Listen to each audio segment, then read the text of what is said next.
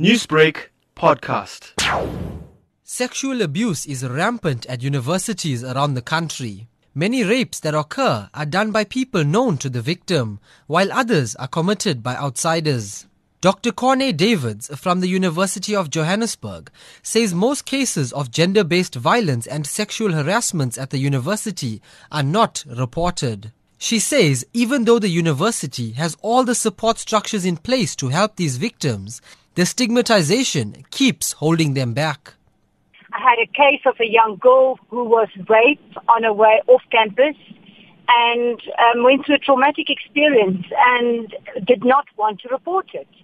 The problem is still the stigmatization. We've got all the support structures at UJ, but there's a lot of work to be done in terms of sensitizing people so that they can be able to listen and report. People still tend to stigmatize. So it's not so much the victims who don't want to report, it's the fear of stigmatization. So that means the problem lies with us as society.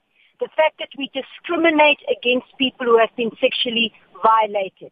Students from various universities across the country hold silent marches during this period every year. Females cover their lips with a quote saying no is no, or paint the phrase my body, my choice. Davids says that abuse victims who do not speak out prompted the university to establish a dedicated gender unit. The problem is sometimes students don't want to go to, say, campus health. It's maybe 3-4 days after the event when they have the courage. They don't want to go to campus health. They don't want to necessarily be seen at psychiatrists. Because, people don't want to look at if they've got psychological problems. We are in the process of establishing a dedicated gender unit where it could maybe be a more neutral space and students would be more comfortable to go to. The Tears Foundation is a non-governmental organization that provides access to crisis intervention, advocacy, counseling and prevention education services for those who are tormented by domestic violence, sexual assault and child sexual abuse. Its founder, Mara Glennie, says the rape of a student can scar them emotionally and psychologically. These are young people at the start of their lives where everything lies before them and they have to overcome the grief of a rape or abuse.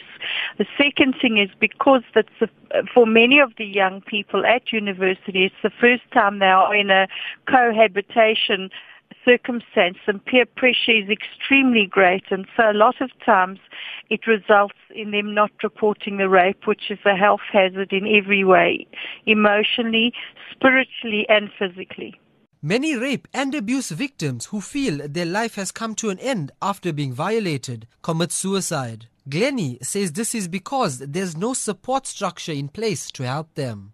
Committing suicide after rape is that the support isn't there. There's not support from their peers and there's not support from the institution.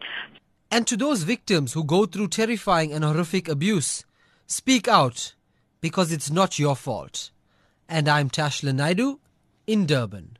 Newsbreak, Lotus FM, powered by SABC News.